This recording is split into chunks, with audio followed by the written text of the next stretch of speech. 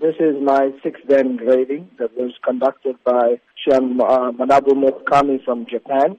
It was a physical test, so I had to go through a physical examination in keeping with the standards from SKI Japan. I passed that grading exam. The master had flown in from Japan, the chief instructor of the organization. Talk to us about the preparations and training you had to undergo before this physical exam. Well, for me, the preparation began last year in October. I've had probably 6 days a week of intensive training myself.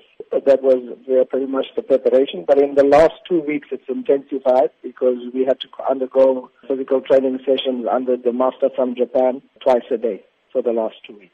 What will this new grading now mean for your future career in the sport of karate?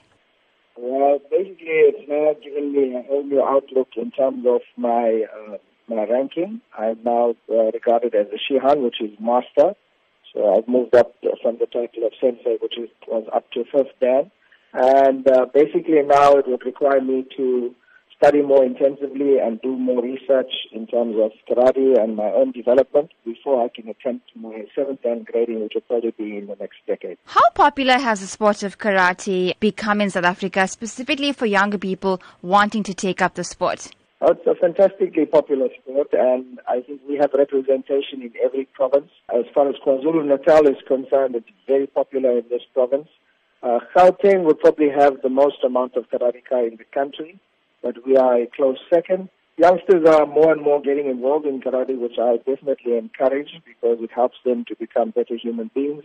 And it also creates an opportunity for them to use the infrastructure in place to gain provincial colors and national colors.